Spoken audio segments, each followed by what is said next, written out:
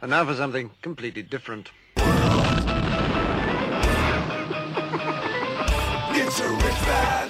Forget everything you've been told by others before. Get ready for the real deal, the full story, real talk about money, markets, life. Now, it's The Real Investment Show with Lance Roberts, presented by RIA Advisors. And welcome to the show this morning. It's Tuesday as we kind of plow through the last 10 days of September. And why is that important? Well, as we talked about yesterday a bit, and in this morning's daily commentary. So if you go by the website right now, click on the daily commentary link, you can get today's latest post talking about the last 10 days of September tend to be, well, a bit more sloppy. But we did say yesterday that the markets were set to kind of open a little lower yesterday as, basically a lot of people kind of saw what happened on their statements on Friday.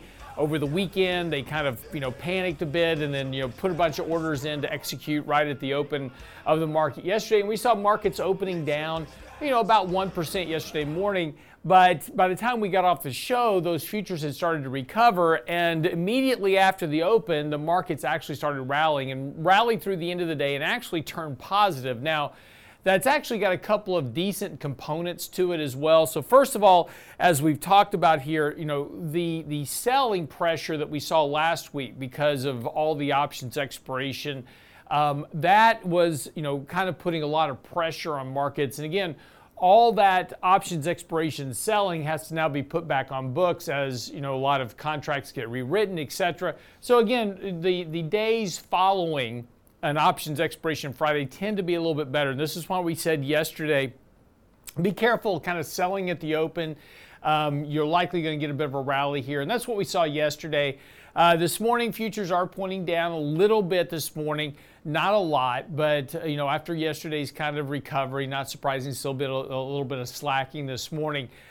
What was good about yesterday, and we talked about this, is the market did bounce right off of those kind of May, June lows. So again, we continue to kind of hold that support level that we built really back going to May. And again, that kind of support line right now is really good because what that does is that just kind of helps give the markets a bit of support here at the moment for markets to try to rally a bit. Now, again, we have been breaking down some technical channels. We're still in sell conditions in terms of MACD indicators, those type of things. So again, there is downward pressure on prices, and I certainly don't want to delude you from that. But again, we talked about, be careful not to let kind of emotions jump in. Markets are going to be very tentative today as the Fed starts their two-day meeting. Now, I'm not sure exactly what the Fed talks about for 2 days because they all know what's going on economically, but I'm sure they got stuff to talk about. But, everybody's pretty clear at this point. They're going to hike 75 basis points and really kind of with a focus on, kind of that same message that Jerome Powell delivered back at Jackson Hole. Now, there was an interesting story out yesterday in the media from John Hilsenrath, who said that Jerome Powell, at the very last minute, scrapped his speech for Jackson Hole and drafted this very short set of comments that was a very quick address. It was only 8 minutes long, talking about the positioning of the Fed at Jackson Hole. And this was a very different speech. And what had happened is markets were rallying fairly strongly going into Jackson Hole, kind of really, telling the Fed that they weren't buying into the Fed's whole idea of, really fighting inflation. And remember, just prior to Jackson Hole, markets were rallying pretty sharply. And, markets were saying like, yeah, you're going to pivot here pretty quick. We don't really believe you that you're going to be fighting inflation. And so Jerome Powell ditched that speech and wrote these comments that really kind of shook the markets. And that's what caused this sell-off over the last few weeks following that Jackson Hole summit, because he came out and clearly stated that he was okay with an economy growing at subpar rates. Now, that's below trend growth. He was okay with causing some economic pain, some household pain in order to fight inflation, because inflation was really the monster, kind of that boogeyman in the closet. And the Fed and Jerome Powell said he was very clear about fighting this. And of course, that was why markets really kind of sold off here on that idea that Papa Bear came out and kind of slapped the market and said, hey, don't be trying to second guess what I'm going to be doing with the markets and the economy. So now the question becomes, what is he going to say tomorrow, right? That's going to be the big issue. And of course, late Wednesday afternoon, we'll get the press conference. We'll hear that Thursday morning. Michael Leibowitz will be here. We'll dissect it all and tell you what it all means. But right now, the expectations are not much of a change from what he said at Jackson Hole. Still a clear fight against that inflationary pressure, and probably a 75 basis point rate hike. Now, there's some variables out there that the Fed could take. And ING had a very interesting table out this morning of the different options, and I've put it on our Twitter page this morning at Lance Roberts. So if you go to Twitter, you can see that. But what that chart says is basically lays out some different scenarios. The Fed comes out and says, okay, we're still focused on this, really kind of no change to policy. That's, kind of expected. But if they could come out and be more hawkish. Now, the last speech at Jackson Hole was very hawkish, and that's what really kind of set the markets off on a tither over the last couple of weeks.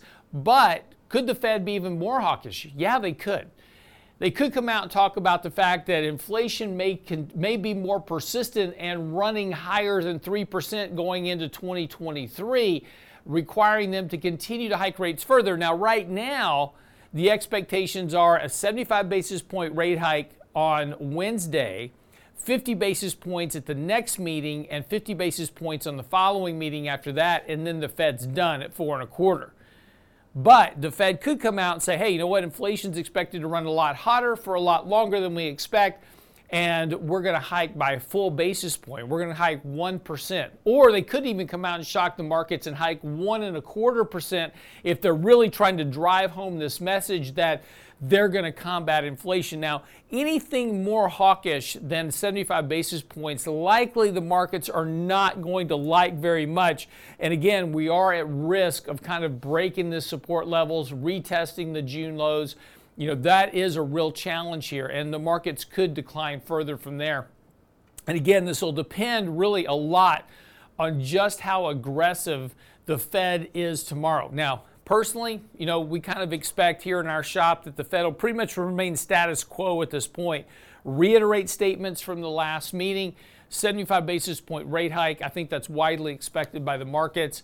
But the Fed, as I said, if the Fed really wants to drive home this message that inflation is the boogeyman, they could be more aggressive than that, and that could be and could weigh on stocks more than we expect. So at least be aware of that risk. I'm not saying that's a probability, but it is certainly a possibility that could impact stocks. So again, depending on how aggressive your portfolio is set up, this is kind of where you start thinking about going into the meeting, try to hedge off some risk potentially. Now, one of the other things that has been going on, it's been interesting to watch, is that the 10-year Treasury yield has been rising here lately as bond positions are getting traded and set up for the meeting. Now, despite the fact that the 10-year Treasury rate is back to its highest level in a decade, the actual bond itself, the bond price, we saw money flowing into bonds here for the last several days. Bonds have been building a very nice base here really over the course of the entire month.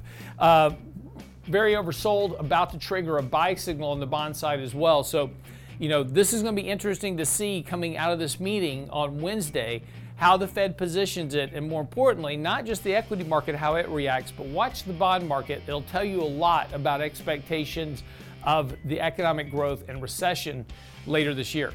I'll be your host, Lance Roberts. Be right back after the break. Lots to get into. RealInvestmentAdvice.com.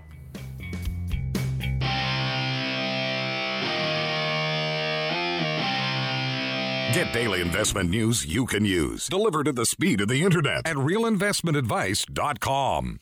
If your portfolio looks more like a horror show, you won't want to miss our next Candid Coffee on dealing with bloody markets. No tricks, just treats. From Richard Rosso and Danny Ratliff with some not-so-spooky ideas to budgeting and how to maximize your cash. Don't be spooked by markets or Danny's bathroom on our next Candid Coffee, Saturday, October 1st. Register now at RealInvestmentAdvice.com. Candid Coffee with Ratliff and Rosso, RealInvestmentAdvice.com. The Real Investment Show. .17 as we, can you back it up a bit? Mr. DeMille? So, just recently here, Switzerland's environment minister has come out with an idea that I can get behind. I'm going to have to tell my wife about this. Turn off the computer when you don't need it, turn off the lights, and shower together. So, yeah. Nothing wrong with that. Nothing wrong with that. So, I'm going to email this article to my wife. Yeah. Let us know how that works out. That'll work out great. I like this idea. Couple of things. So, again, talking a little bit about the Federal Reserve. One of the Federal Reserve's most telling statements really this year so far has been two things. One, like I said, at Jackson Hole, Jerome Powell scrapped this, previous message. Like I said, rewrote this very short, kind of set of comments to kind of put the markets in its place. I mean, that was really the whole goal of that, and he did a successful job of doing that by telling them this thing, look, some pain is necessary, and I'm okay with below-trend economic growth. Now, below-trend growth is less than 2% because that's been the trend of growth, for the last 20 years. So that tells you a lot about really their position on hiking rates. And really over the course of the year, the financial markets have responded, fairly accordingly, with the markets, being down so far about 20%. And, Powell confirmed that, the 2022 decline was what really the Fed wanted. Even Neil Kashkari, who is one of the more dovish Fed members, had echoed that sentiment when he said that he was happy to see the stock market fall. And he had said that back on August the 29th. And that came after Powell had reiterated that commitment to fight inflation, even if it meant, right, some pain to households and consumers.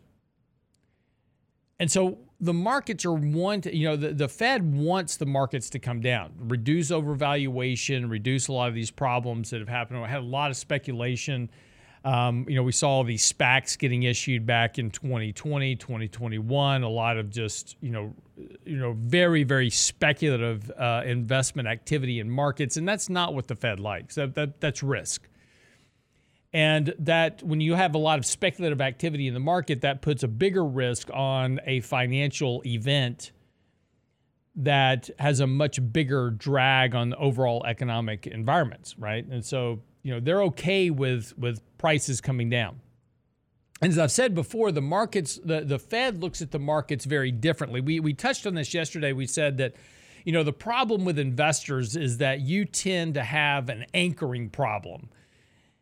And you tend to measure your portfolio from some high water mark, right? So January till now, you look at your portfolio and it's like, oh my God, I'm losing all my money. The markets are down and blah, blah, blah. And it's completely irrational because you're not looking at your portfolio properly by doing that. Now, the Wall Street wants you to measure your portfolio from January the 1st to December 31st. That's because they want you to be upset. They want you to keep your money in motion. They want you selling last year's fund and buy their fund because money in motion creates fees. But that's not really good for you. This is why investors always jump from, the best performing assets, last year. They jump into those, and those become the worst performing assets this year because, that cycle, whatever's driving that last year is not the cycle this year. And so investors wind up just losing money over time because they're always jumping from what was working to to something else, and it's generally the wrong move, and it's all emotionally driven. But that's what Wall Street wants. And the Fed doesn't look at the markets the same way that you've been taught to look at markets, and you should learn to look at markets the way the Fed looks at it because you'll do better. If you look at your portfolio and say, where was I at the peak in March of 2020, right? And you're still up 15, 20% from those levels, looks okay, right? Still got money. Yeah, I'm down a little bit from the peak, but I'm still making gains. And over the last couple of years, I've averaged a 6-7% rate of return. It's awesome. It's good. It's exactly what you're supposed to be doing. But by doing that, like we said yesterday, it helps you focus on the trend of your portfolio rather than these emotionally driven spot points in time. And see, the Fed looks at it that way. The Fed's saying, hey, markets are still up 20% from where they were at the peak in February of 2020. The wealth effect is still there. We have not, the wealth effect has not been taken out of the economy just yet. So the economy can stand a little bit more pain. That'll help drop demand. As demand declines, we get softer economic growth, which leads to lower inflation. And that's what the Fed wants. And that's why the Fed's okay with households having some pain. Now, if you ask a lot of households, right, there's about 80% of households out here that are already experiencing inflation pain, having trouble making ends meet, having to go more into credit card debt, et cetera. But when you look at the global data, right, and unfortunately that data is very skewed by the top 10% of income earners that own 90% of the stock market.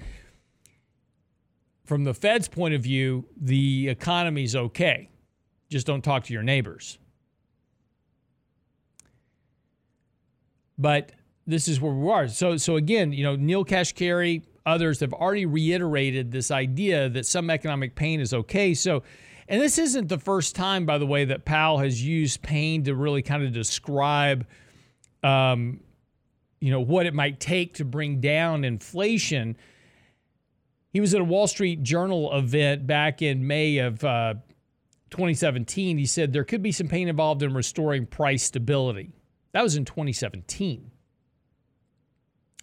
Sorry, I apologize. I misread that statement, that date. That was in May. I was on May 17th of this year. Sorry, I just misstated that. But so back in May, he said that, look, some pain's going to be involved to get price stability back in check. And see, and that's the one thing that he's concerned about. Again, we go back to all of this speculative activity that we've had.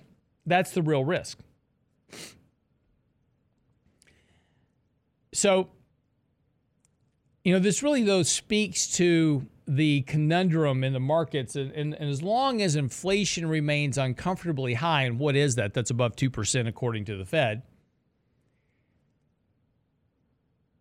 The Fed's going to continue to act in ways that is not as favorable to stock prices. Now, here's the interesting point of the markets. The Fed's already slapped the markets once when the markets were running up in anticipation of the Jackson Hole meeting going, okay, the Fed's going to pivot. The Fed's going to pivot, right? Any day now, the Fed's going to pivot, and that'll be the time to buy stocks. And the Fed came out and said, no, we're not going to pivot. Smack, smack. Now the Fed is, now the markets are pricing in that the Fed's going to hike rates through the end of this year, but they're going to start cutting rates in May of next year. That's not good for markets either. Now, everybody's looking at this whole idea, in my opinion, incorrectly, because they're expecting the Fed to hike rates, and then immediately start cutting rates. But if the economy's doing okay, right? So the Fed, let's say the Fed hikes rates to 4.25%, even 4.5%, right? And the economy's doing okay. Economy's doing good, earnings are doing great, stocks are going up in price. Why is the Fed going to cut rates? If everything is doing okay, inflation's back at 2%, economic growth is strong, earnings are good, everything you need for a supportive bull market, right? If that's the case, then why would the Fed start cutting rates? If the Fed is cutting rates, that means that something has gone wrong and the Fed has broken something. The Fed's hiked rates, they've hiked rates, the economy's slowing down a lot more than expected. Earnings are contracting, earnings are going into a recession. And if that is the environment and there's some risk of financial instability, then the Fed is going to be cutting rates and reverting back to QE. Now, in that environment, that is not good for stock prices. Stock prices are going to be dropping rather rapidly at that point because of whatever event that has occurred in the markets, like the Lehman moment.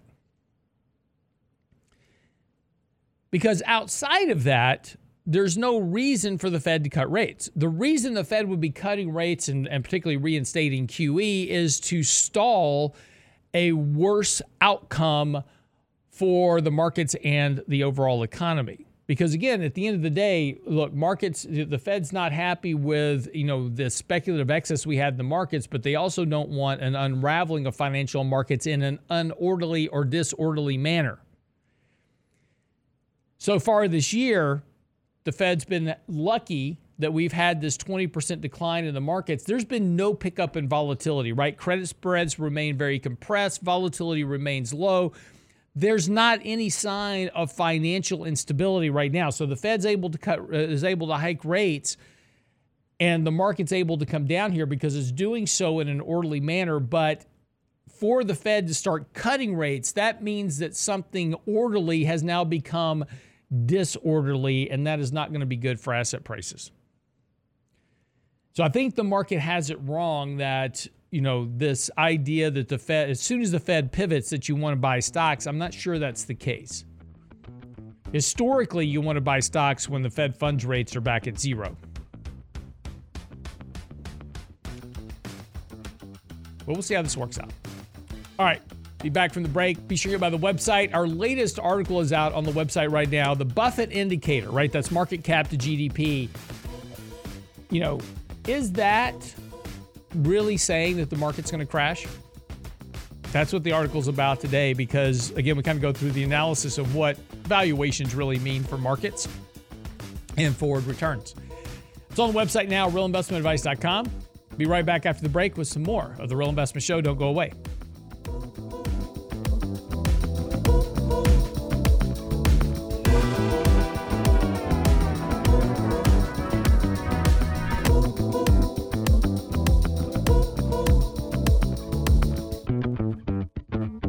The Real Investment Advice blog. It's required reading for the informed investor. Catch it today at realinvestmentadvice.com. If your portfolio looks more like a horror show, you won't want to miss our next Candid Coffee on dealing with bloody markets. No tricks, just treats. From Richard Rosso and Danny Ratliff with some not-so-spooky ideas to budgeting and how to maximize your cash. Don't be spooked by markets or Danny's bathroom on our next Candid Coffee, Saturday, October 1st. Register now at realinvestmentadvice.com. Candid Coffee with Ratliff and Rosso. realinvestmentadvice.com.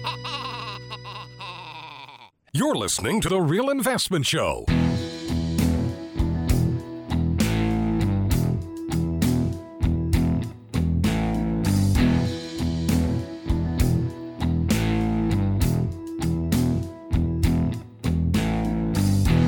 And welcome back to the show this morning. I'm your host, Lance Roberts.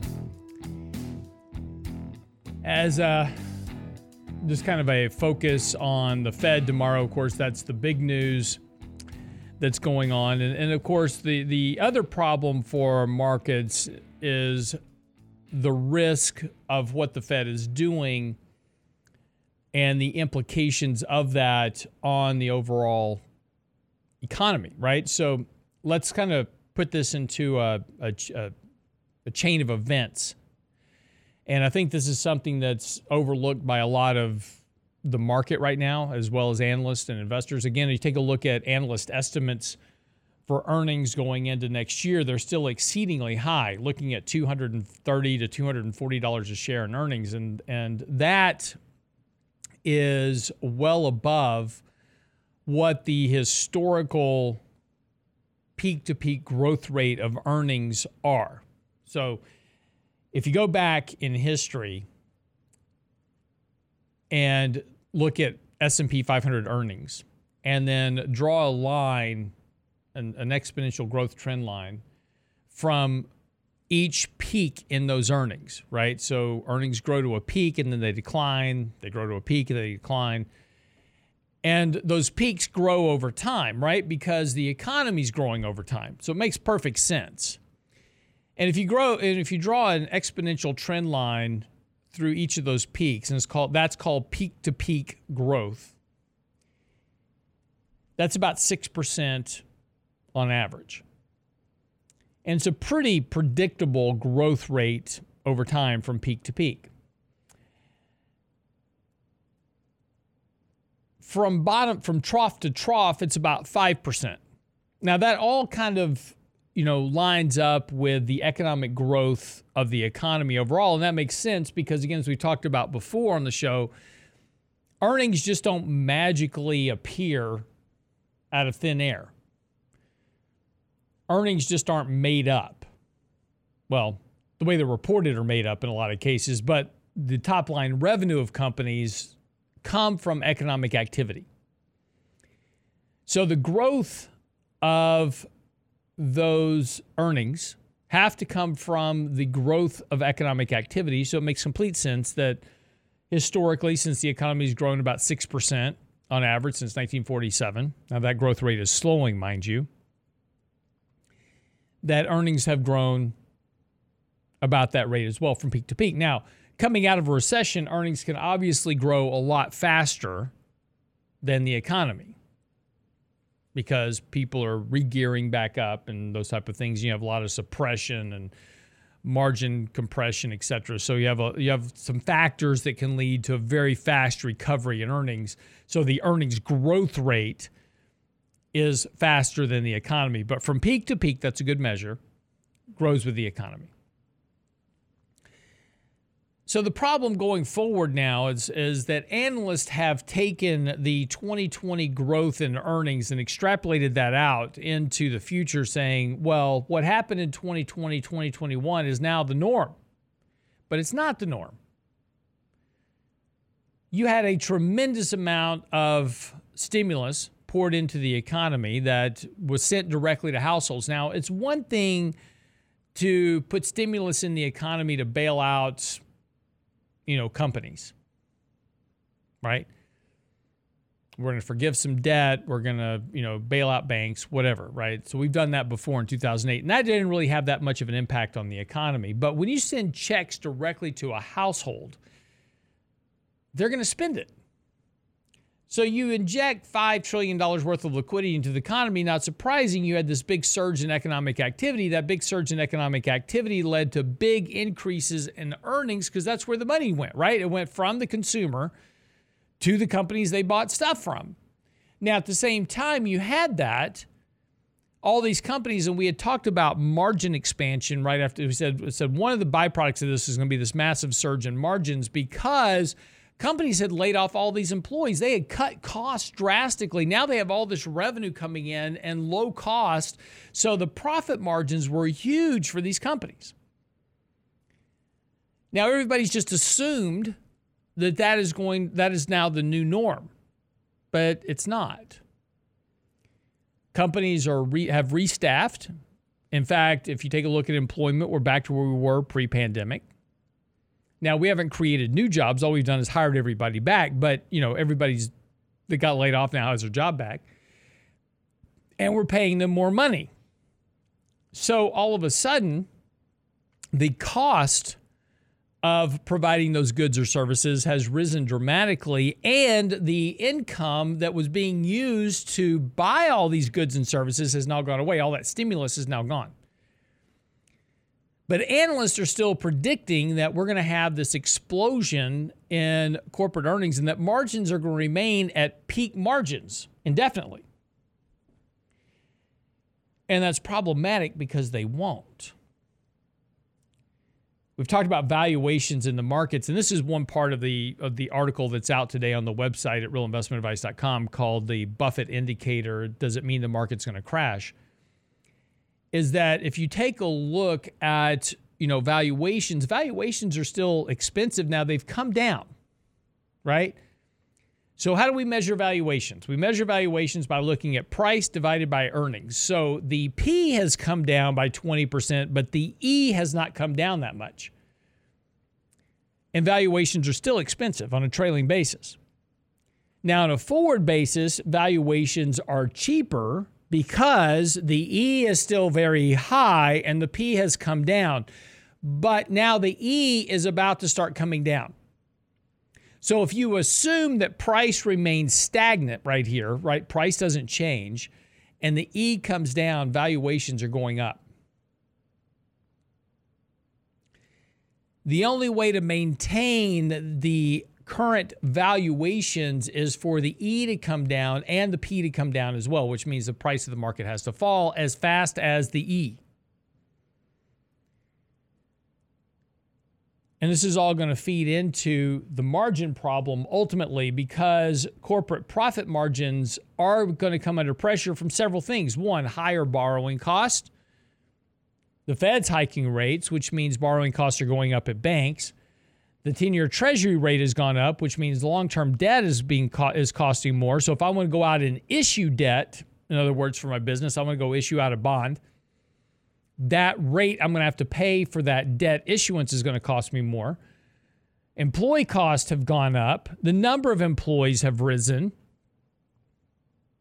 Benefit costs are going up. Healthcare costs are going up. Inflation is impacting me at every turn. And there is only so much of that I can pass on to my customers. Now, right now, companies have been fortunate enough to pass on a big bulk of that to customers. The question is the risk is they can't do that indefinitely. Goldman Sachs out just recently talking about the same thing. Shrinking margins are a downside risk to stock market returns as hotter than expected inflation readings and what's expected to be another outsized interest rate hike brings mounting uncertainty to earnings, according to Goldman Sachs. Morgan Stanley also has been talking about the same thing. We've been talking about this now for over a year. So, the risk is that we're going to have, a problem going forward. And again, as I said, in the last segment, there's many hoping that the Fed's going to immediately start cutting rates as soon as they stop hiking rates. And that's not likely the case unless that last rate hike was the theoretical straw that broke the camel's back. Now, it won't be.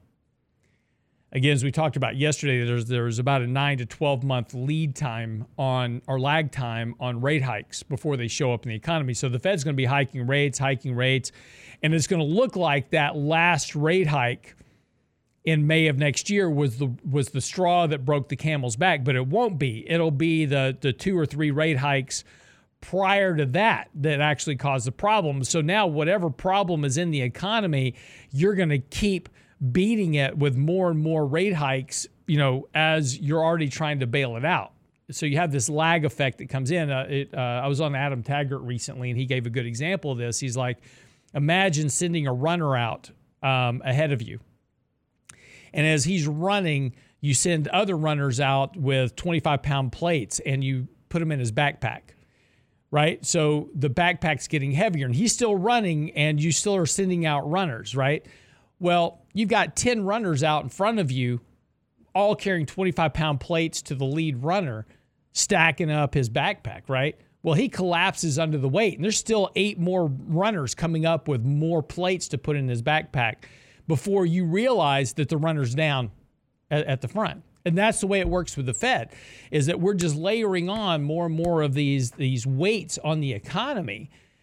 And the Fed's going to be hiking these rates. Well, the one that actually causes the economy to stumble is going to be one that was several rate hikes back, but there's still more rate hikes coming. And so whatever causes the economy to break that is going to ultimately lead the Fed to start cutting rates, it'll look like the Fed just hiked and now they're going to start to cut, but it's because there's a problem. And it wasn't because of that last rate hike. It was the one that was 4 or 5 ahead of that. All right, quick break. Come back. We're going to wrap up the Real Investment Show. Don't go away.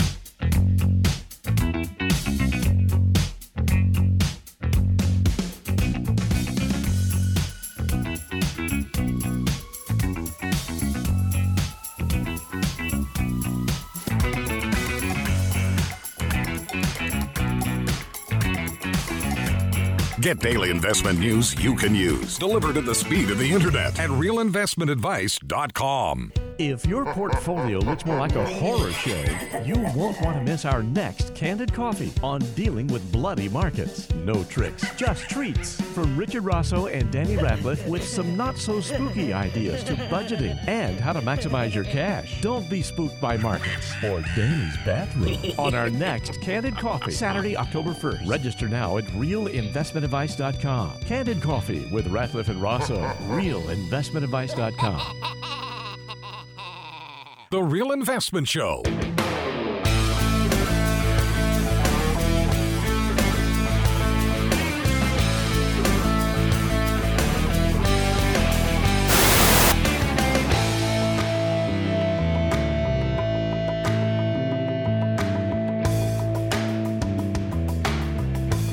There's an interesting show on, I forget which channel, I think it's on Netflix right now, which is kind of like Shark Tank for real estate. And it's got these 4 people on it, and they're, professional. One guy's like a professional athlete, and then one guy's the CEO of Redfin.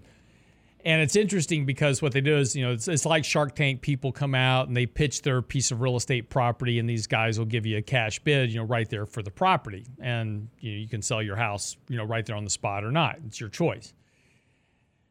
What's interesting is that Redfin is involved in this. And, so it's almost like a commercial for Redfin, the whole thing, right? Because every time the guy from Redfin talks, he's like, well, at Redfin, we do this or that, or we bring homeownership to neighborhoods. But it's interesting because a lot of this online real estate, servicing that we saw come up during the real estate boom is really starting to have some big problems, both in terms of transactions and other issues. Open Door was this kind of online, kind of sell your property online. And what they would do is they would buy your property from you, and then they would turn around and mark it up and resell it to somebody else, right? And they were just making money hand over fist when markets were going up and people were lining up to buy homes. But as is always the case, and again, why the people, running this company don't realize this stuff is that cycles end. And this all sounds, good, fine, and dandy as long as it's, things are moving in the right direction. But, nobody ever plans for the eventual end. And, the one thing you always know about real estate, back in 2007, I was doing this radio show, and, my wife and I were talking, and, there were all these, house flipping, remodeling shows on television. And I said back then, I was like, we've got to be near the peak of the housing bubble because, every show on television now is how to buy and flip a house. And, people were quitting their jobs to become real estate agents and blah, blah, blah. In 2020, we were talking about the same thing here because you were back to that same environment. Not only that, you were also doing it in the real estate market, the stock market as well. People were posting on Facebook, I just quit my job to become a day trader. Like, well, this is about the end of that run. Now, these things can last a little bit longer than you expect, but the end of the cycle is always clear. And I thought this was interesting because Open Door, is now having problems. Not surprising. Last November, housing consulting firm Zillow lobbed the first warning shot at the housing bubble had burst when it shocked markets, firing 25% of its workforce and announcing it had scrapped its robo-flipping program because it was losing money on every deal. The robo part of it, the algorithm, wasn't calculating for a market downturn. While Zillow's debacle was kind of marked the beginning of the end of the latest housing bubble, and again, we're still right in the midst of that housing bubble, kind of meltdown. You would have thought that other companies kind of pulling that same thread would have started paying attention. Well, apparently not, because recent startup darling Open Door, this is according to Bloomberg, which describes itself as, quote, a pioneer of data-driven spin on home flipping known as iBuying.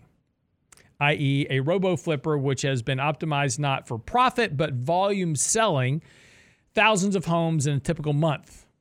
Now, let me read that last sentence to you one more time. It's a home flipping program known as iBuying, i.e. a robo-flipper which has been optimized not for profit. Well, there's your first problem. But volume selling thousands of homes in a typical month, they have now lost money on 42% of its transactions in August, according to research firm Yipit Data. Opendoor's performance is measured by the prices at which it bought and sold properties was even worse in key markets such as Los Angeles, where the company lost money on 55% of sales. Phoenix, sales were down 76%. It was almost as if those indicative prices you see on Zillow and Opendoor are dead wrong. And they are. If you ever go online and look up a house, it'll say the Zillow estimate is this, or the Opendoor estimate is that. And, obviously not anywhere close to what the real market is doing. But, again, none of this is surprising. But when you start seeing these companies that are generating transactions move into speculative activity because it's all the craze, you have to know that you're towards the end of that bubble. And that's, and that was a big driving decision for my wife and I to sell our house too, because it was just, insane. This is going to have an impact on markets. Now, let's be clear, right? I'm not talking about another financial crisis because we don't have the mortgage crisis that we had before, but we are starting to see some of similar activities, right? No money down mortgages, 3% down mortgages, right? Still got some of that activity going on. But, a lot of these people that were buying houses at the peak market because they just, people were being told, you have to buy a house. I have this argument almost every day with people, right? You have to own a home. It's stupid to rent. Really? Can we think about that for just a moment? And really think about it? We're all tied up in this idea that we have to own a piece of property. Well, that's good for the real estate market because that's the one who promoted the whole idea that you have to own a home. See, real estate agents don't want you to rent. They don't make any money when you rent, right? They want to sell you a house so they can charge you a 6% commission, which is ridiculous in and of itself considering the amount of work they actually do to sell a house. Versus a money manager who manages money all year long for less than 1%. Do the math, right? Okay, I'm a little bit jealous. But other than that, that's a different story. But think about this for a moment, right? We buy a house. And see, the only thing that we know about buying a house, and this is all that millennials have been told, is you buy a house at X price, you sell it at Y price, and you make all this money in between. What nobody told them, and this is why 46% of millennials are disappointed with their home purchase, is nobody told them about HOA dues, taxes, maintenance, upkeep, yard maintenance, so forth and so on. All those expenses that go along with a house. And see, what we never do as homeowners, right? People tell me this all the time. Well, I bought my house for $200,000 and I sold it for $350,000. Lived there for 20 years. Great. You probably spent more than that in taxes, upkeep, maintenance. But all we know is we anchor at those two endpoints, right? We know what we bought it for. We sold it. We think we made money. Well, you really didn't. But we're all told that we have to own a home.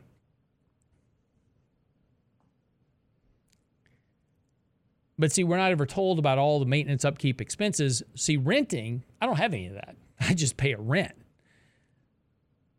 The other day, my wife and I are renting a home now, and the other day, AC went out.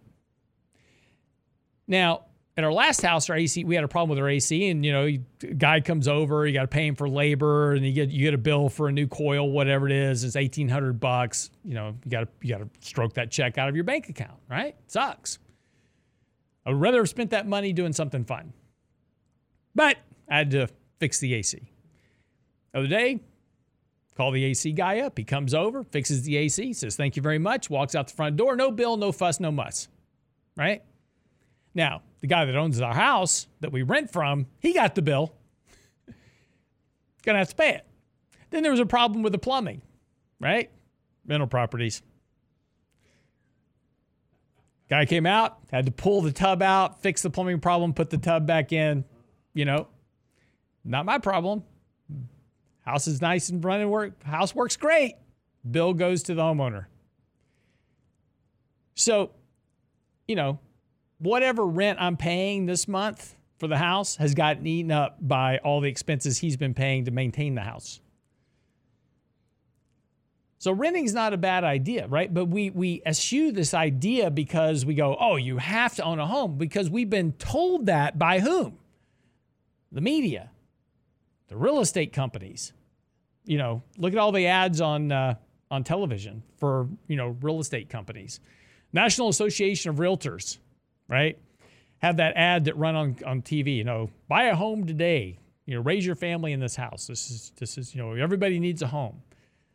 They're the National Association of Realtors, folks. They are not a biased or an unbiased organization. It's like the retail sales that come out by the National Association of Retailers. They're promoting their retailing members, right? Go out and buy stuff from your local retailer. And look, I'm not saying that home ownership is bad. I will buy another home. I will own another home, right? I will. Not at these prices, but I will buy another home when prices come down enough. And I'm not saying that home ownership is bad. What I am saying, though, is that there is a big difference in buying a home because somebody tells you to buy one and buying it overpriced versus buying a home at a value and buying a place that you can afford. And when you can't afford to do that, renting is not a terrible option. All right, wrap up the show today. We will be back tomorrow, Wednesday, of course. Danny Ratliff joining me, watching for what the Fed says Thursday. We'll have Michael Leibowitz here. We'll go through all of it, what Jerome Powell says tomorrow about the rate hike, evaluate what the markets are doing, try to make some adjustments from there.